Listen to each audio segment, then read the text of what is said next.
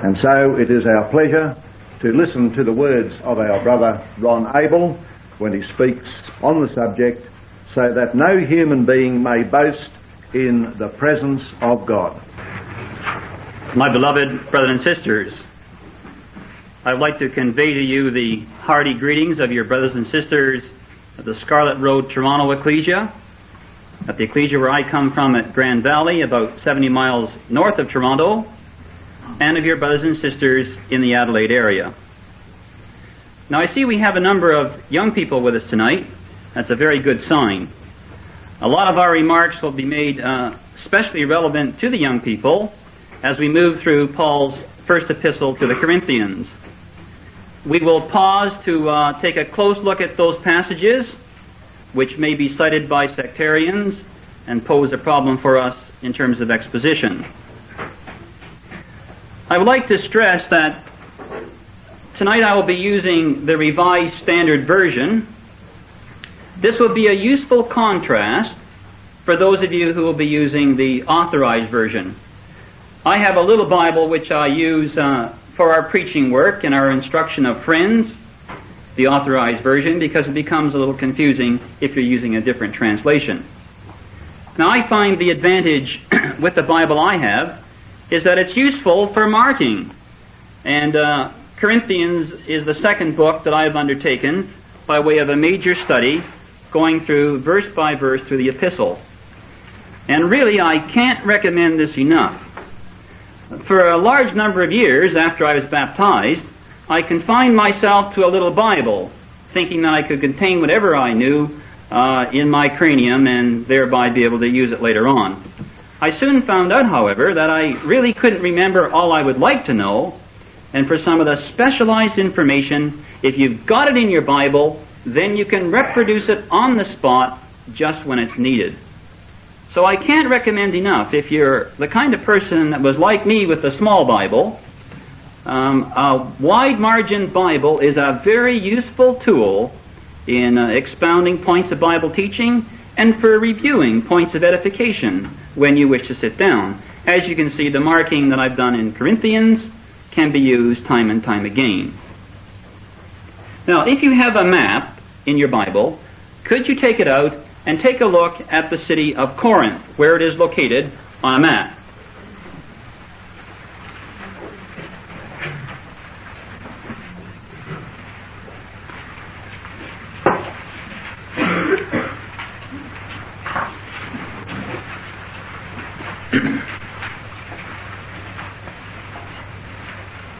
Now this will locate geographically the area of our study. We have Corinth not very far from Athens and the influence of the philosophies that emanated from Athens. Up here we have the area of Macedonia, and down here Achaia. There was a huge acropolis, a stone or huge rock in the area of Corinth.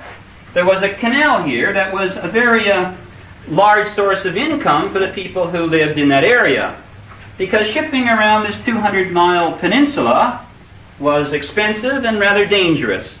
And so the light ships were taken through the canal or dragged overland.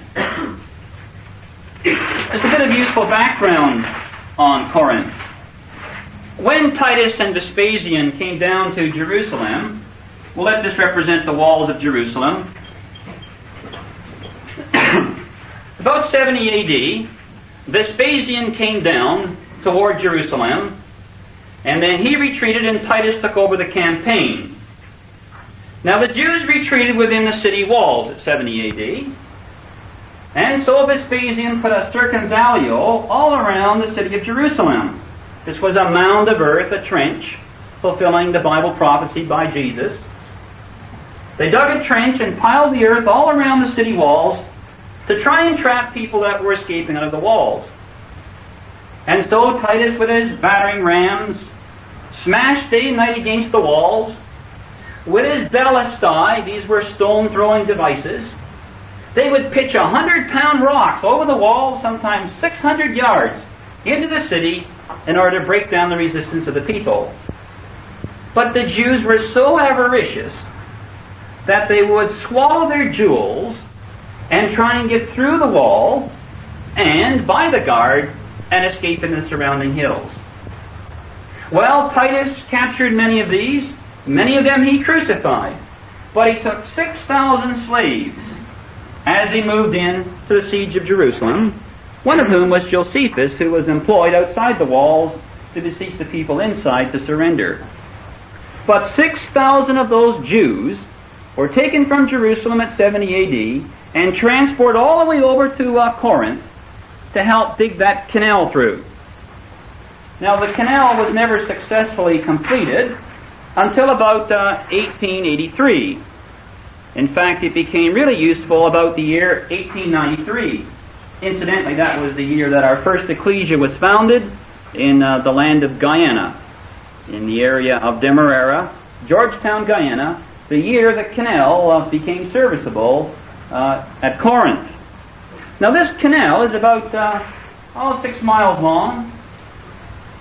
Its banks go up about 260 feet. It's about 76 feet wide, and now it will take ships up to 8,000 tons. But that's a very great source of revenue to the people living in Corinth. What kind of city was Corinth? Well, Corinth was notorious. Corinth was notorious for this Greek word, porneia. And that's a word we should remember because it comes up time and time again in Paul's epistle to the Corinthians. It has to deal with fornication. And Corinth had a large temple dedicated to Aphrodite. And the temple had 1,000 priestesses that were dedicated to porneia. And so you can see part of the everyday life of the Corinthian was involved in his religious system, the worshipping of Aphrodite at the temple and with the meat offered to idols and then sold in the shambles, a problem Paul comes to deal with in his 8th chapter. Now, the Corinthians, carrying on the Greek heritage, had the Isthmian Games. Every 2 years these were held, and so Paul consequently employs many of his images from these games. You will recollect in his 9th chapter, the apostle employs the imagery from these games. Verse 24 of his 9th chapter. Do you not know that in a race all the runners compete, but only one receives the prize? So run that you may obtain it. Every athlete exercises self-control in all things. They do it to receive a perishable wreath. That's the coronal wreath. But we an imperishable. Well, I do not run aimlessly. I do not box as one beating the air, but I pommel my body and subdue it, lest after preaching to others, I myself should be disqualified. A very good text to cite those who claim to have eternal security, to be saved for eternity upon coming to an altar confession. You notice here he employs the image of the athlete running, the athlete disciplining his body, as a boxer who's not shadow boxing, but one really boxing. I pommel my body, says the Apostle Paul, and subdue it. And so he's taking his imagery from what would be commonplace to the Corinthians. But in 146 BC, Mummius, the Roman, came down and he burned Corinth. And you can imagine the great stone architecture of the temples which remained standing after the fire had gone through, but the hay and the wood and the stubble was all destroyed. Now this is moving into somewhat our talk tomorrow night, but you get the picture. When he came through in 146 BC, the hay, the straw, was all burnt up. And just that which was stone or precious metals survived the fire. And so in chapter 3, the Apostle Paul says, yet he shall be saved so as by fire, referring to the preacher in relation to his converts. That's chapter 3, beginning at verse 12. This is where he alludes to building on the foundation which is laid in Christ Jesus. Now, over and over again, one of the keys to an understanding of Corinthians is to appreciate the imagery, similes, metaphors, in terms of the everyday life of Corinth.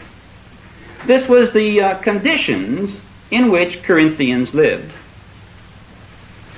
Now, just supposing you were a preacher. Now, supposing you lived in the first century. Would you have thought that Corinth would be a good place to preach the gospel? People that had a tradition of rhetoric and sophistry. People who loved to argue and to reason and to debate. Is this what you would like to have as a background for going to preach the truth? People whose immorality was so notorious that to Corinthian eyes meant to engage in porneia. Is that the kind of people you would have gone to preach the word? A floating population. People got off the ships down here and you had Jews, you had Italians, you had Greeks, you had a floating population of people that came to Corinth. Wouldn't make for stability, would it? But back in Acts chapter 20, we have these sterling words, brothers and sisters. This is the Apostle Paul, chapter 18, recalling the vision. Acts 18, verse 10. For I am with you, and no man shall attack you to harm you. For I have many people in this city, that in this city, with all the notoriousness of its morality, that the God of Israel had much people in this city. And so the apostle says, now thieves and greedy, those who are greedy, and drunkards and revilers and robbers, will not inherit the kingdom of God, says the apostle, writing to the Corinthians. But you were washed, you were sanctified, you were justified in the name of the Lord Jesus Christ and in the Spirit of our God. So you see that the Corinthians really came from this class of people. In fact, when he tells them in chapter 5, verse 9, just a passing note, he says, I wrote to you in my letter not to associate with immoral men. And he says, well, look, he says, if I meant all the people in the world, he says, then you would need go out of the world. Chapter 5, verse 9. In other words, he's saying that immorality was so bad here that in telling them not to have company with those who were fornicators, they have to leave the whole society. Things were so bad. Chapter 5, verse 9. And of course, in the context, he's referring to the brethren. And this problem came up in chapter 5. It is actually reported that there is immorality among you, he says. And furthermore, brethren, just look at the tradition that these Greeks in Corinth inherited from their forefathers.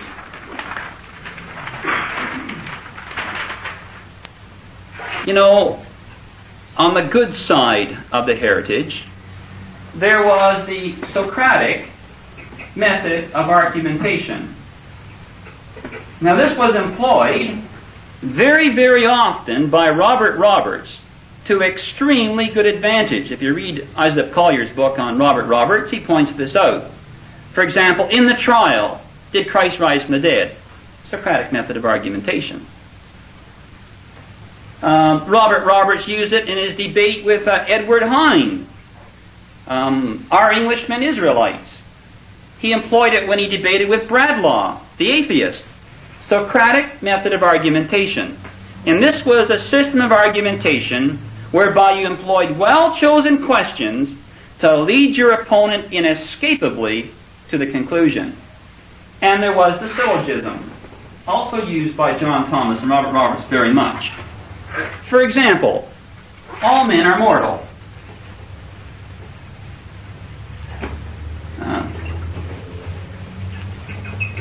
What's the conclusion? Anybody? God alive immortal. Pardon me? God alive being immortal. No, that's not the conclusion here. All men are mortal. I am a man. Therefore, I am mortal. That's the syllogism, a valid form of argumentation used today. You made your premise, your mind your premise, and then your conclusion. And if your opponent admits your premises, he cannot escape your conclusion. And that goes back to Aristotle and is called the syllogism. And if you read carefully through the works of Roberts and Thomas, you'll see how often this form of argumentation is employed. But much more so, our background must take cognizance of the ethics of the Greeks.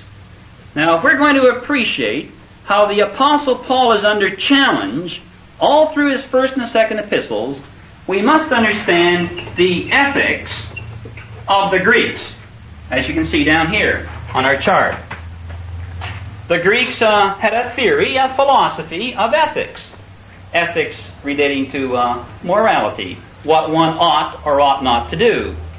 And they employed oratory and eloquence and rhetoric as part of their culture. And I'm sure those of you who have read Plato's Theaetetus or the Republic, which is a better known publication, you will see how they really do employ eloquence and oratory and rhetoric. Par excellence for the Greeks. Now this is why, you see, the atonement, a crucified Jesus Christ, was abhorred by the Greeks. To the Greeks it was an absurdity of a crucified Messiah. How could this relate to ethics? To the Greek, all you have to do is know what you want to do, and you'll do it. And that's the universal failure of the Greek ethical system. They argued, if you know, you will do. Boy, that would be really great if that were true, wouldn't it? Just imagine if you had an ethical system for us. If you knew, you would do. Does that sound like the Apostle Paul in Romans chapter 7? The good that I would, that I do not. I find a law in my members, says the Apostle Paul, but not the Greeks. The Greeks with their head in the clouds figured that the universal panacea is to know, get knowledge, then you will do. And you can see how this militated against Paul's preaching of a crucified Messiah who declared the righteousness of God and showed human nature for what it really is. What's the Greek doing? Oh, the Greek's parading his physical prowess. He goes down to the Isthmian Games. He enjoys the strength of a man and the eloquence of the orator. So the universal failure of the Greeks, if you know, you will do.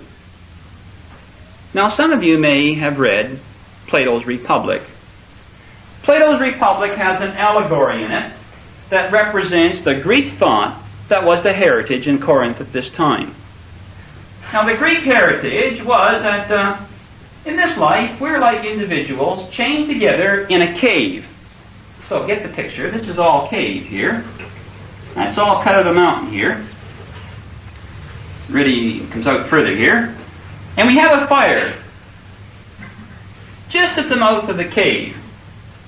So says Plato, reality that we see around us is mere shadows.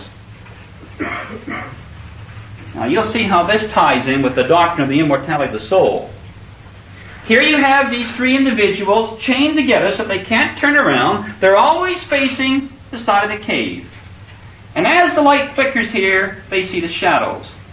And that's all they ever see is the shadowy existence of their reflection as the flame flickers at the mouth of the cave. Now this was Plato's view of reality and represented Greek thinking of the time. So says Plato, I'm not really what I think I am. The real me is the soul. It's the world of the forms. And so the Greeks tended to debase the arts. Though I guess some of you who read through tragedy will know about tragic catharsis, where one identifies with the tragedy of the play and thereby experiences a purgation in the Aristotelian tragedies. But you see, the arts were pooh-pawed by the Greeks because that's a shadow of a shadow. So you're getting further removed from reality for the Greeks. And so, said Plato, society ought to be like our souls. We have a tripartite soul, said Plato. And he says it really reflects the outside world. He said we have our philosophers, and where are they? They're the top echelon of society. The philosophers, they're the thinkers. They're the ones that if they know, they'll do. So they should run society. Then we have the warriors, said Plato, because they're the ones that will protect our state and engage in warfare. Then we have the artisans. And of course, this just mirrored for him what our being really is like. The soul, the spirit, and the body. Now look at the way this philosophy works. Warriors are the appetitive kind. The kind of individuals given to the spirit, like a horse. The artisans, the men that work with their hands, these represented the body. So you see in the Ecclesia, when Paul was instrumental in the conversion of an artisan, who's he going to follow? Is he going to follow Apollos, a man who's eloquent in the word and mighty? No, that's going to be this class of society, or this class of society. So you see, the social background of Corinth is reflected in the partisan spirit that you see in chapter 1. I am of Paul, says one group. I am of Apollos. I am of Cephas. I am of Christ. And you can see that the split of the parties will be reflected, in fact, in the background of how they viewed society. And much more so. For men like Aristotle, you had a chain of being. You had matter at the bottom and form at the top. Now that virtually became a breakdown for the Gnostics, of which we hear so much in John's epistles about the Gnostic heresy, denying that Christ came in the flesh. And they broke the world up into two groups. The world of matter and the world of form. Now you can see that there is a resemblance to Paul's teaching in Romans. The resemblance being, you have down here the body, really the flesh, and the spirit. The chain of being. For the Greeks, matter and form up the top. Down here with the teaching of the Apostle Paul in Romans, you have that which is fleshly and lowly, and you have the spirit up here. And you can appreciate the interrelationship of the two. Now this was Grecian thinking at the time, and this forms a background to our appreciation of 1 Corinthians chapter 1. But can we go back and see how the Apostle Paul moves in his environment at Corinth in his 18th chapter? Well, where does he come from? Well, the Apostle Paul in chapter 17 has come from Athens. And the Athenians, he finds out, are quite different from those at Berea, because in his 11th verse of his 17th chapter, he says, they receive the word with all eagerness, examining the Scriptures daily to see if these things were so. Acts 17:11. And so the Apostle Paul comes along to Athens. You can just imagine Athens, this great center with all this tradition of the eloquent speakers and those who could debate the problems of ethics very eloquently. And here comes the old Apostle Paul. His bodily presence is weak, and his speech is contemptible. He may be rude in speech, but he says, I am not rude in knowledge. And he comes, verse 16, verse 17. He argued in the synagogue with the Jews, as his custom was, and the devout persons, and in the marketplace every day with those who chanced to be there. And who's there? The Epicureans and the Stoic philosophers meet him. And some say, what would this babbler say? Others said, he seems to be a preacher of foreign deities or foreign divinities, because he preached Jesus and the resurrection. Now you see the mistake they made. He talked about anastasis.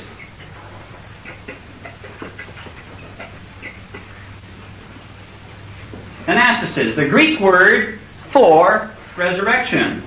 So when he began to talk about the resurrection, they thought that he was setting forth a strange divinity like Jesus, and they completely missed the point. Well, who were these Epicureans? Well, the Epicurean was a man who said, and he had a theory of ethics, just like the chart points out here. You know, the Greeks had their philosophical theory of ethics. This is one of the schools, Epicureans. The Epicurean puzzle, how can I best get through life? You know, what can I do that will, get me through life the best way possible? Oh, the Epicurean says there's a simple answer. What you ought to do is maximize pleasure. Simple solution. Maximize pleasure. Whatever you want to do it and enjoy life and maximize pleasure. Now the Stoic says, well, that has a problem. Because if you are a hedonist, which is the word that goes with that, one who maximizes pleasure, Epicurean and hedonism are the same school. The Stoic says, yes, but if you like alcohol, and you imbibe too much alcohol, you have a hangover. So therefore you haven't really enjoyed yourself as you thought you would. So says the Stoic, the way to go through life is by a very rigorous regulation of conduct. And so these are the rigorous. Boy, we're going to hear of them again. In chapter 7, these are the ones who are arguing it's not good for a man to touch a woman. These are the Stoic rigorous. Of the monastic sort of element, if you like, in the Grecian society. The hedonists, these are the ones who say, why should my liberty be judged by another man's conscience? Well, the earth is the Lord's and the fullness thereof, so why can't I eat meats offered to idols? After all, an idol is nothing. So you see, in the ecclesia, you have reflected the hedonistic element who maximize pleasure, engaging in immorality because they say, well, the body, what's the body? What's important is the spirit, the mind. They're making the old Grecian dichotomy. Form and matter. Body is the matter, form is the mind, so why not engage in porneia? So you see, when you get to chapter 7, you have reflected there the background of Grecian society. So Paul meets the Stoics and the philosophers who come along, and he argues with them. It's a great lesson here. We have some open-air speaking spots throughout Canada, and you have them in South Australia and Sydney area as well. Now the Sydney domain must be much like the marketplace, the agora of the Athenians. South Australia is more dignified, I suppose, than the Sydney domain. You don't get so many lewd fellows of the baser sort that come along to the Sydney domain, to use a biblical expression. Some wicked fellows of the rabble, they're called by Luke. But despite the fact that there's Stoics and philosophers there, where's the Apostle Paul? Bodily presence weak, speech contemptible. He goes right down and he takes on the Stoics and the philosophers, and he argued in the synagogue with the Jews and devout persons. And if there's one lesson that comes through here, brothers and sisters, it's a lesson that we should never rule out the preaching possibilities because of man's social status. Just supposing someone came along and said, well, are they really brethren down there in Barbados, those black brethren? What about those Fijians? Do you really think they can understand, the deeper things of the Word?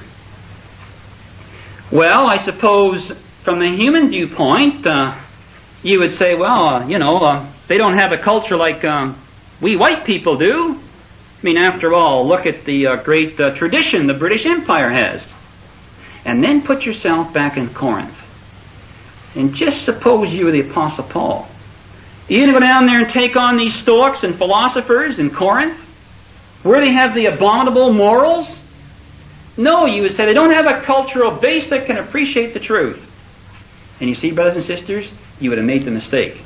Because God said, I have many people in this city. And therefore, brothers and sisters, we ought to go very, very carefully how we criticize the work that goes on in the mission fields throughout the world.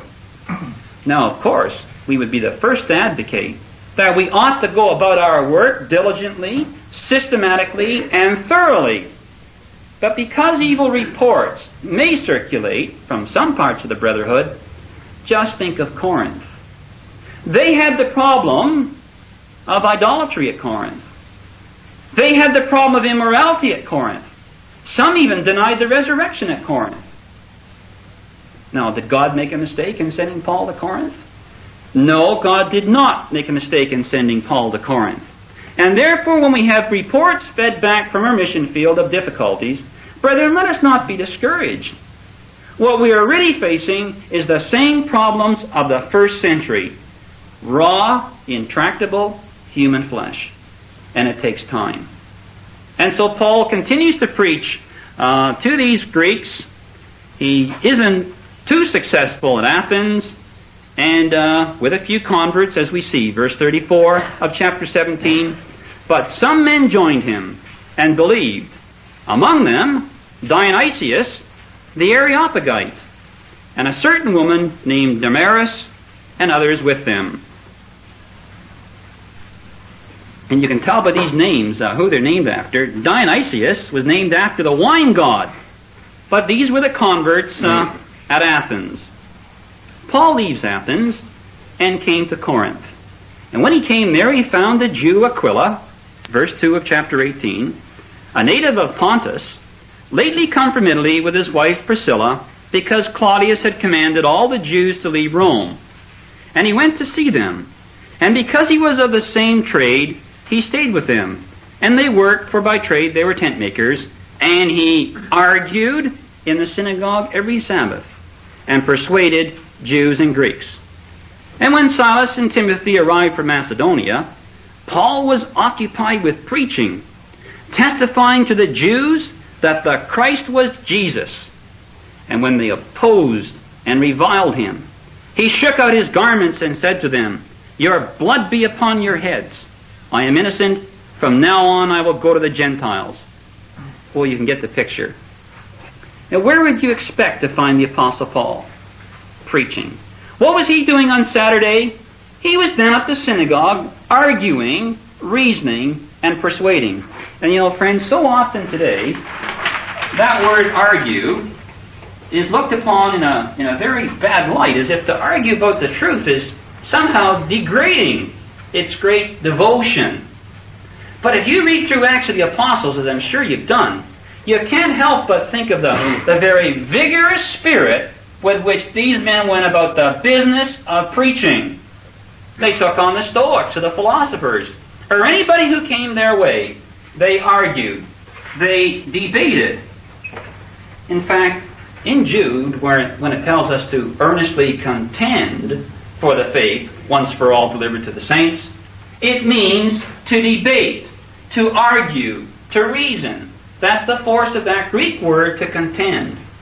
And so the apostle is vigorously engaging the religionists of his society. Now, I happened to pick up a few leaflets on my way through.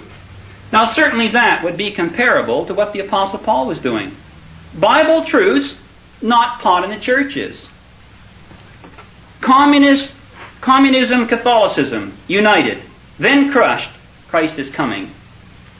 And you can imagine that not everyone would respond favorably to those kind of leaflets, but friends, at least they hear what the truth is. As the Apostle Paul said, "These gods whom ye ignorantly worship, him declare I unto you." And if there's anything that we could perhaps pull our socks up in this age, is that we've left the combative ground of the churches. You know, John Thomas would go down to a peace society movement and stand up there and exercise his voice to tell them that they were deluded because God had declared war and their efforts were futile. And he said, "My efforts were like a dewdrop in the ocean." Not many people listened. But one thing, those men were with their times. And so often the Trinity that we flog today is not the Trinity that's even taught in the Church of England today. But these men were abreast with what was going on. John Thomas said, I vacillated from my bed above to my table below when he was writing Alpha's Israel. And his only break was to read the morning newspaper. They kept up. And that's why, the Presbyterians in Canada quote Robert Roberts' defense of the truth against Edward Hine, our Englishmen Israelites. Can you imagine that? That the Presbyterians so respected Robert Roberts' debate against a leading Anglo-Israelite of his day that they cite the publication. But brethren and sisters, what's happened today? Where are the mighty men today, prepared to take on the big men of the opposite camp in society? Now, is the problem that we're not producing the kind of Bible students that we ought to be? This is a problem we have in Toronto. Is it that we have too many competing agencies today for our time, that we can't get down to the real meat of the Word? Now, none of us are going to be so bold or so foolish as to walk into situations that we can't produce the goods. I'm sure of that. But why isn't it that in our young ranks, brothers and sisters, we aren't producing more of the Robert Roberts and the John Thomases? In my work at university, I went through some old manuscripts. And in the manuscripts was the minutes of the Baptist Church. And you know what, ironically, the minutes contained?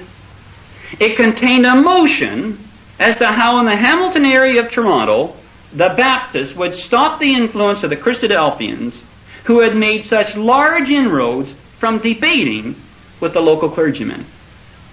But if you were to go to Hamilton today, you'd have to look pretty far to find any Christadelphian bold enough to debate the clergy. He'd be afraid of getting cut off base. Now that ought to be a real incentive to our young brethren, and maybe to our middle-aged brethren, that by the grace of God, by a diligent application to His Word, we can speak, and speak boldly. And that word is used more often than any other word of the preaching in the first century. They preached boldly. The Apostle Paul said to the Ephesians, he besought them that they would pray for him that he may speak boldly as he ought to speak. Now, let's draw, kind of a lesson from this for our young people. Supposing you're in a biology course at university, or supposing you're even in the behavioral sciences, supposing you're in psychology or sociology. Well, you're going to find problems, as I think this quotation would indicate. The tale could be told 1,000 times, this is not a Christadelphian, of a Christian church or school or mission society or some other organization founded by men of strong biblical faith, slowly but steadily drifting off its foundations and gradually sinking in the sands of modernism and secularism. This tragedy, repeated times without number, almost always begins with a questioning of biblical creationism. The scriptural account of origins must somehow be accommodated to the latest scientific theories of origins, which are always evolutionary. This accommodation inevitably and necessarily leads to a softening of the doctrine of biblical inspiration and infallibility. And boy, we're going to come to this when we go through the influence of inspiration in chapter 1. Other creative acts of God, that is, recorded miracles, begin to be questioned, and a view of biblical inspiration which allows for cultural limitations and even for outright contradictions becomes adopted. The proper activity for modern Christians eventually becomes more social action, striving to help in the future evolution of the social order into a more advanced and enlightened humanistic society. And the writer goes on to comment how that this has infiltrated even subjects like linguistics, social anthropology, comparative law, religion. all studied from an evolutionary aspect. Well, I dare say, young people, that if you're going to be able to stand your ground against this tremendous pull and push of the world, you have to have the evidence. And you're not going to be inclined to stand up for the literalness of the days of creation unless you've made that a personal subject of investigation and you have confidence in your material. And what we need today, brothers and sisters, is more mighty men. We won't lose our young people to the world. If our young people study more, we won't lose them to the world, brothers and sisters, because the truth is intellectually defensible. And that's been proven over past controversies. But let that citation be a warning to us, those of us who are involved in higher education, of the dangers that lurk ahead, and how we must be bold through the strength that comes from reading the Word, like the Apostle Paul was. And you might note in the encounter that we have here, the Apostle Paul testified to the Jews. You notice the force of the conviction this man had? This was serious business because he was out to save men who were perishing. And so when they turned their back on him, what do you think the Apostle Paul did? Go back home and say, oh, well, it's like the days of Noah. They won't hear anyway, and bury your nose in a novel or kind of relax with a TV football game. Not the Apostle Paul. Do you know where he went? Look at verse 7. And he left there and went to the house of a man named Titus Justus, a worshiper of God. His house was next door to the synagogue. Did he use opposition as an excuse for quitting? Not the Apostle Paul, young people. He went next door and continued to carry on his work. And what happened? Crispus, the ruler of the synagogue, believed in the Lord together with all his household. And many of the Corinthians, hearing Paul, believed and were baptized. And you know, as the events went on, verse 17, this mob of individuals that were collected together and took Paul before Gallio, they seized Sosthenes, the ruler of the synagogue. They beat him in front of the tribunal, but Gallio paid no attention to these. Well, you know, that's a kind of spirit that the truth grew in that's just foreign to our age. The only close approximation I can think of this is sometimes in Allen Gardens, where protagonists who can't defeat you by the force of argument try to clean you up by the argument of force. But it doesn't happen very often. The apostle went into the synagogue and argued with the Jews, verse 19. And meantime, over at Ephesus, Corinth is here, over in Ephesus, there's a young man, a Jew, verse 24, who's going to be a real problem at Corinth. A Jew named Apollos, a native of Alexandria. Boy, does that say a lot. The Alexandrian school of philosophy, they spent a lot of time working on allegory. And they spent a long time teaching Homer and developing the allegorical form of reasoning. And so he's an eloquent man, but he's well versed in the Scriptures. He's instructed in the way of the Lord. And being fervent in spirit, he spoke and taught accurately the things concerning Jesus, though he knew only the baptism of John. And he began to speak boldly in the synagogue, and when Priscilla and Aquila heard him, they took him and expounded to him the way of God more accurately.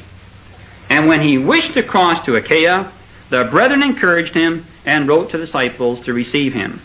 And when he arrived, he greatly helped those who through grace had believed, for he powerfully confuted the Jews in public, showing by the Scriptures that the Christ was Jesus. Brothers and sisters, don't we need more Apolloses? We need more Apolloses for the bank of the Yarra River to open air speak on Sunday. More in the Sydney domain. More in Elder Park. More in Grand Valley. More in Allen Gardens in Toronto. And more in the West Indian fields of men who are able to powerfully confute in public, showing by the Scriptures. People, brothers and sisters, who have been molded by drinking deep at the well of life. And this man who moved into Corinth in such an innocuous sort of way was to be the idol of the Greek element of that ecclesia. Paul, his bodily presence is weak, and his speech is contemptible. But Apollos, well, he's an eloquent man, mighty in the Scriptures, fervent in the Spirit. So what do you have, brothers and sisters? You have all the elements for the factions and the party spirits that sprung up in Corinth. And we must stop now at this stage, but let's outline these. In Corinthians chapter 1, you have the Cephas party. We don't hear very much about the Cephas party, but presumably these were the Judaizers. And we'll learn when we move into 2 Corinthians that this became a very potent and troublesome force in the ecclesia, because these were undermining the influence of the Apostle Paul. Not only did you have the Cephas party, you had the Paul party. And so the apostle, who really said to these Corinthians, look, you are my epistle, he's merely made the leader of a faction in the ecclesia. He no longer is the foundation of the ecclesia. So you have the Paul party. Then you have the party following Apollos. And these, of course, would likely be the Greek elements who delighted in rhetoric and sophistry and eloquence. They would rally behind Apollos. And finally you had the Christ party. We're not told precisely who followed the Christ party. It may have been the neutral party and said, well, we follow the Lord Jesus Christ. Or on the other hand, they may have been the party who had personally seen the Lord Jesus Christ. We don't know for sure. Anyway, these are the factions that we see growing up in Corinth. And next time, we're a little behind schedule and looking at that no human flesh might boast in his presence, but we provided the background to evaluate now what's going to happen. And how the Apostle Paul is going to labor and work and travail over this Corinthian ecclesia as he sees these factions rending apart the sacrificial work of the Lord Jesus Christ.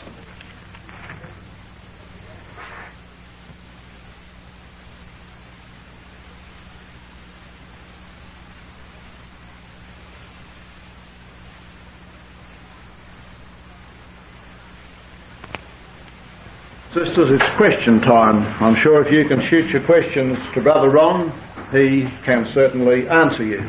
I'm sure we've been all impressed at the width of our Brother Ron's thinking, rather than perhaps the narrowness that we seem to be getting into. And so we'll leave it to you to ask your questions or whatever your thoughts are with Brother Ron. Brother Ron, you mentioned two address titles which you indicated, attacking either political or church teaching. And do you think perhaps there's a need today also to direct people into the more basic side of the gospel, insofar that there are thousands of people, probably millions, both in this country and undoubtedly in North America, that have no understanding, that probably don't even know what Jesus Christ was or is, perhaps just a profane word to them. I'm talking about the sort of people you see, sort of the drug addicts and the harlots and all these sort of people. Do you think that we should try and present a message to these people at all?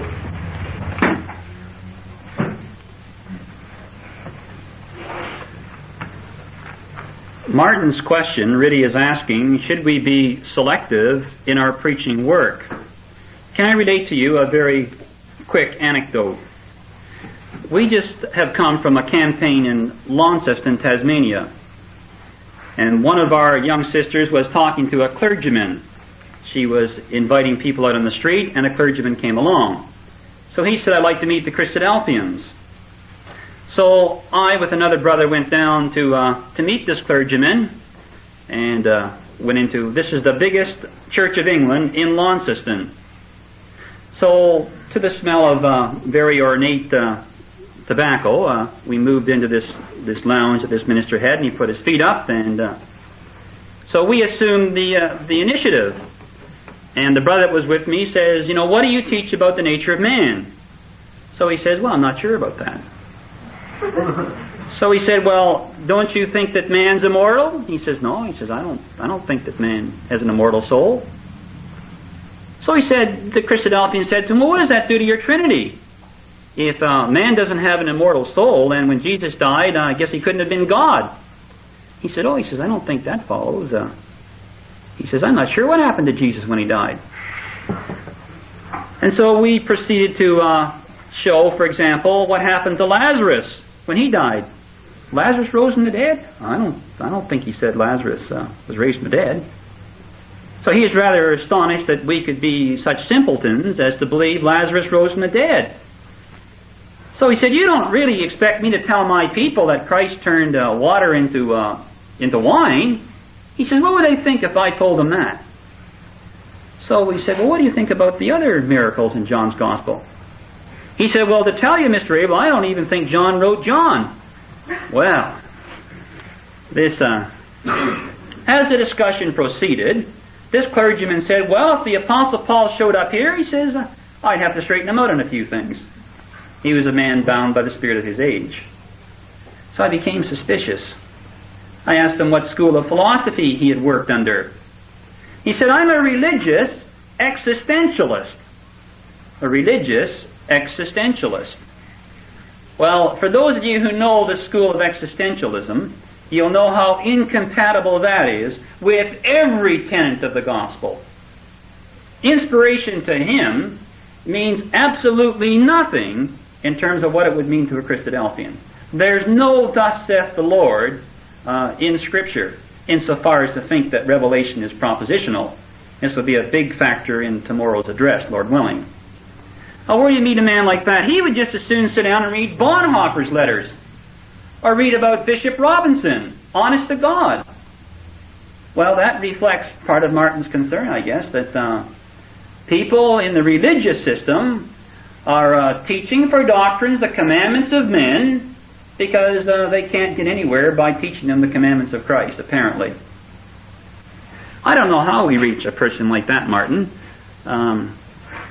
We took the angle that the Bible is an inspired, God-breathed narrative and completely reliable, and we can test it by the prophecies it makes. So, back into Ezekiel 38. What do you do with Rosh, Meshach, Tubal, with the Jew back in his homeland? Well, of course, I don't know when the last time he consulted Ezekiel was as a clergyman, but it hadn't been for a long time, I can assure you. Well, we tried to reach that class of person by prophetic subjects. It has been my experience that the prophetic subject tends to appeal to a certain segment of the religious population. It may work. And therefore, by using a variety of media, maybe we can reach these persons. In Tasmania, we went around the television studios, the radio studios, to the newspaper. We had free television time, a free radio interview, and I don't know how many people we reached, but the radio interview was fantastic. I mean, we couldn't have wished for a more open, fair presentation of the truth than they gave us on radio. Can I suggest one other approach that may work? We did a real good thing in Southern Ontario. I don't recommend that lectures be confined to this subject, but it worked for us. It may work for your ecclesia. Now, the title of this campaign was Bible Answers, False Teaching,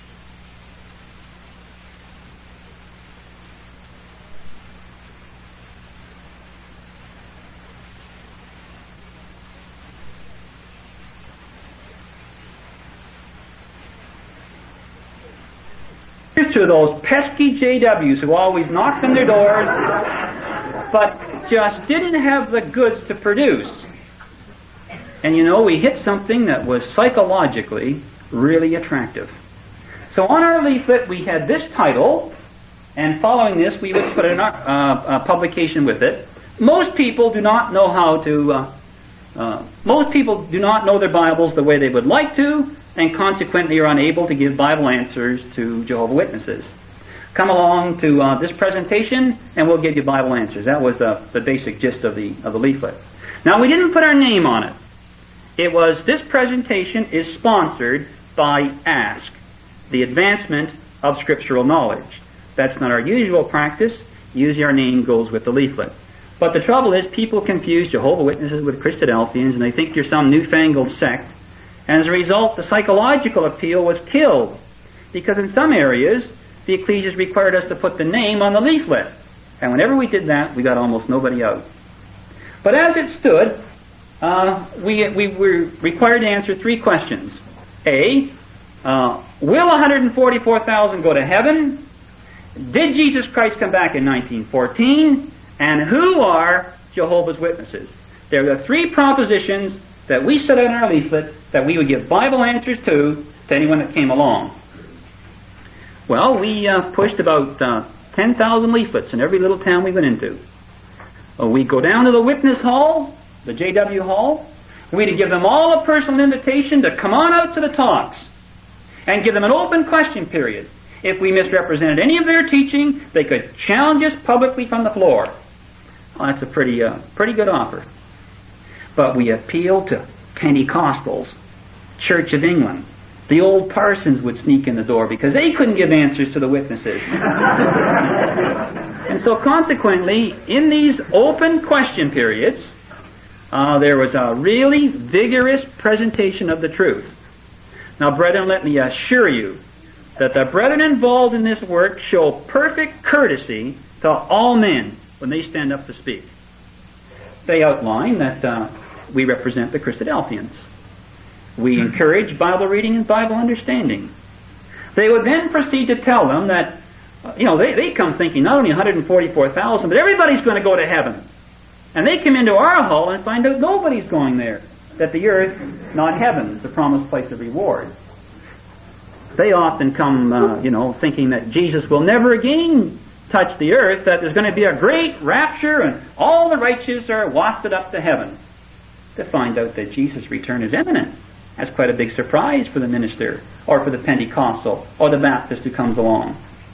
Well, without going into too much more detail, Martin, we always had visitors out, and it produced a raft of young people and baptisms that Toronto hasn't seen since.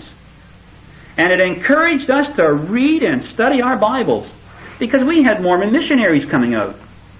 And they would come, and I'd be watching the leaflets, and they'd say, tell me, who were the 2 sticks in Ezekiel 37? 2 sticks in Ezekiel 37? Yeah, that's the Bible in the Book of Mormon.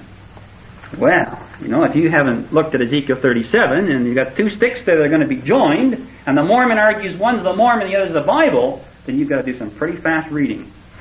And so needless to say, a lot of our young people did some really hasty Bible study. And nothing will, urge you into Bible study more than to get caught without the right answer at the right time. And we had to prepare hard and long for this kind of presentation. And it was very, very successful. Baptisms resulted, and there are still Bible classes going in Ontario as a result of this style of campaign. So, Martin, there's 2 suggestions. I don't have any universal answer. That's just 2 suggestions that might work wherever you're working.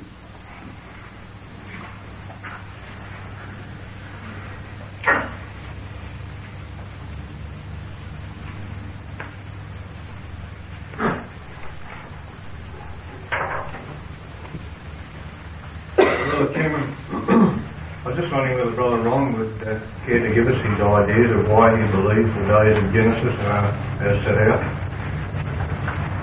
Briefly, if you can. That's a pretty difficult question to give a brief answer to. In short, I would recommend the reading of Exodus chapter 20.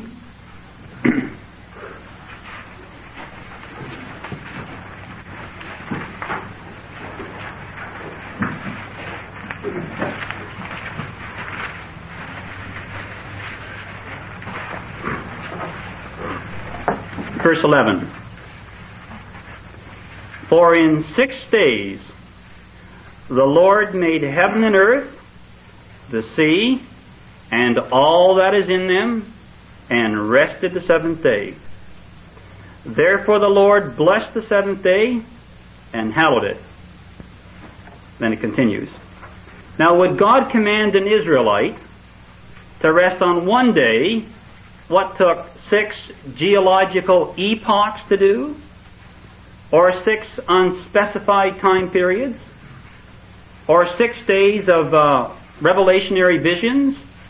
No, to an Israelite hearing those instructions, I suggest, there's only one thing he could deduce, that in 6 days the Lord made heaven and earth, the sea and all that is in them.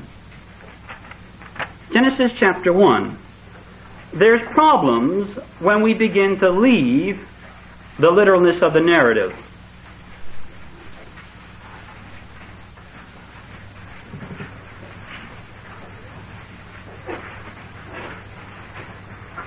First of all, verse 12. The earth brought forth vegetation, plants yielding seed according to their own kinds, and trees bearing fruit in which is their seed, each according to its kind. And there was evening and there was morning, a third day. The time period designated is covered by an evening and a morning, a third day. And although day is used in more than one sense in Scripture, here the day is defined to be that area bounded by an evening and a morning. Secondly, let's suppose, in fact, we have some giant geological epoch, say of 1,000 years, between these days.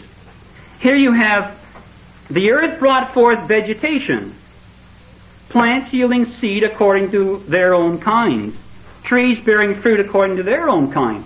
But what about those kind of plants that require insect pollination for their progeny to continue? Notice, this isn't until the 5th day. And God blessed them, saying, Be fruitful and multiply, and fill the waters in the sea, and let birds multiply in the earth.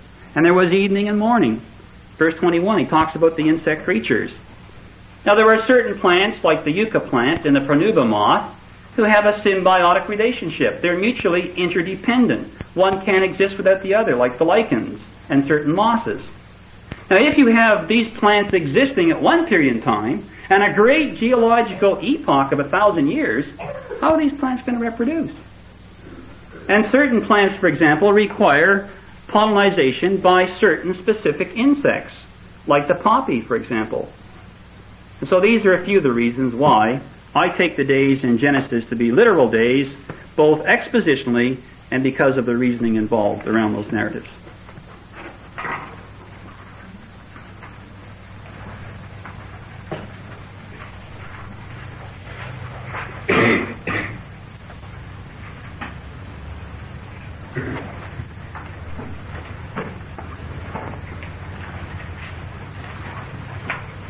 Is there any indication as to the cultural or financial background of the brethren and sisters of the current ecclesia? Yes, there is. 1 Corinthians chapter 1, verse 26.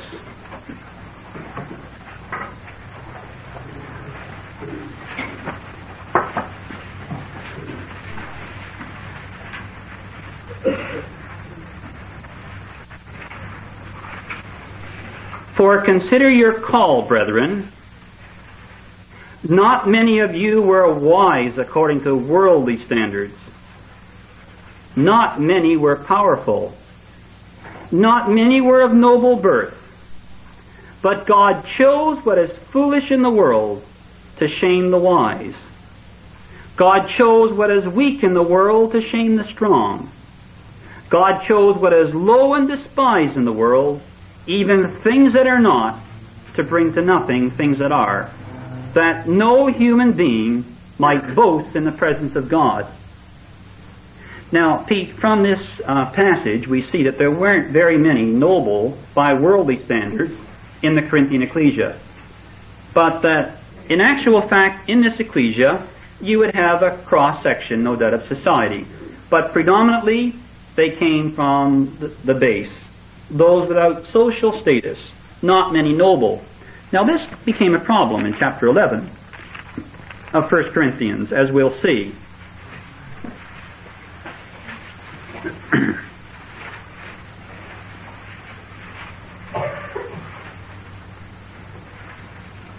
In the context here, verse 17, the apostle says of chapter 11, "But in the following instructions I do not commend you, because when you come together it is not for the better, but for the worse." Now remember, brothers and sisters, they're coming together to partake of the emblems. "For in the first place, when you assemble as an ecclesia, I hear there are divisions among you." Now that's not divisions in the sense of different fellowships. Divisions here really means there are different parties, different factions within the ecclesia. "There must be factions among you, in order that those who are genuine among you may be recognized." And brethren, that's an important principle that we'll come to later. "When you meet together, it is not for the Lord's Supper that you eat. For in eating, each one goes ahead with his own meal. One is hungry, and another is drunk. What? Do you not have houses to eat and drink in? Or do you despise the ecclesia of God and humiliate those who have nothing? What shall I say to you? Shall I commend you in this? No, I will not," says the apostle. Verse 33. "So then, my brethren, when you come together to eat, wait for one another. If anyone is hungry, let him eat at home, lest you come together to be condemned." Now I suppose we can, assume the background here, Pete. You had people coming that were rather affluent, maybe the Apollos party, and they would get in their own little clique, and they would have a social meal together. In the meantime, you have Brother X, who is an artisan in society. He's a slave. He has no social standing. And so you have a faction off to the side, and maybe they've been working hard, not had much to eat, and they'd come and they're going to be spongers. When they came for the social meal, they would dive in and get everything they could get. Much like the problem that we have at Thessalonica. "If any man provide not for his own household," Paul told them, "he's worse than an infidel and denied the faith." In this occasion, some are hungry, some are full.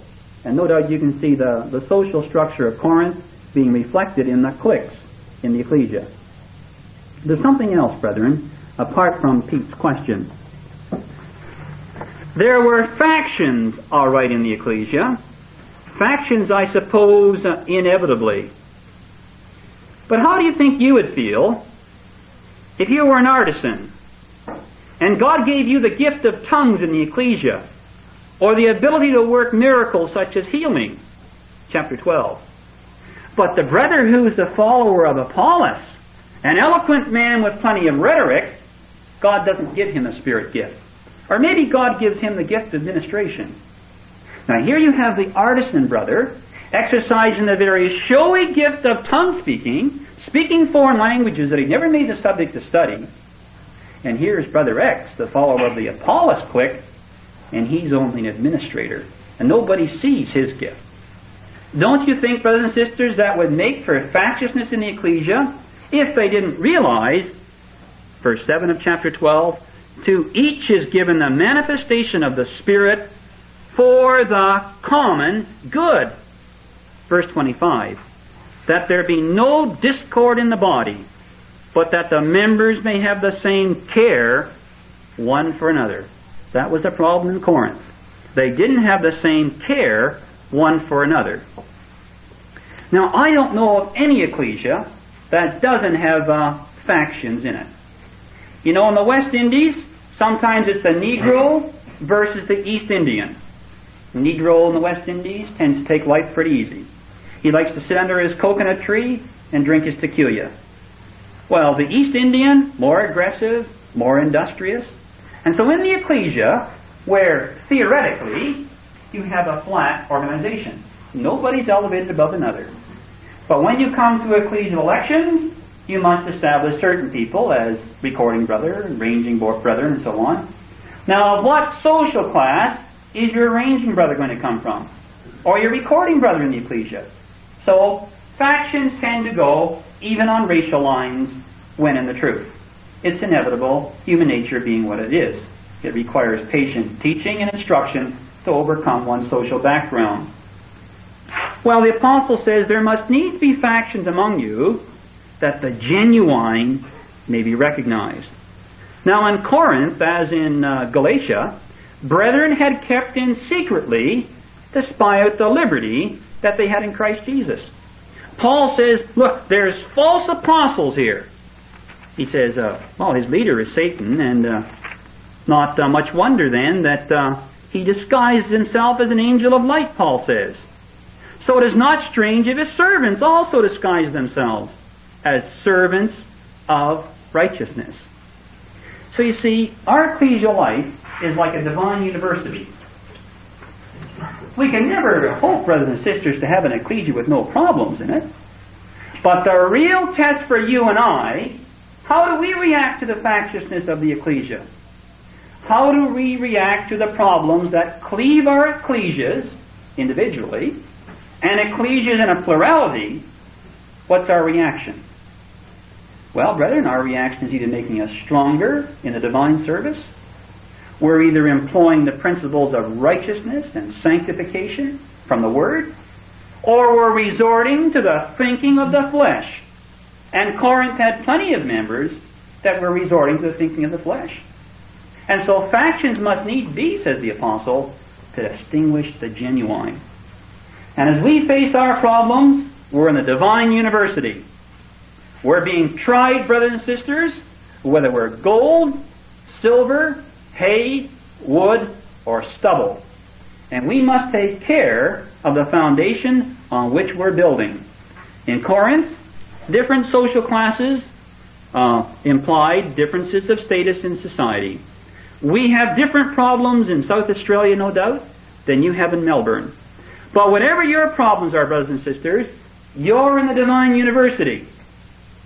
And the brother who says, and some have in Ontario, oh, if only I had a little plot of land about 20 miles out in the country where I could get away from all these ecclesial problems and headaches and just meditate on the Word and raise my family in the ways of righteousness, boy, life would be a lot better than the truth. You know what happens, brothers and sisters? Isolation is the graveyard for those kind of Christadelphians, because that's not where discipleship is made.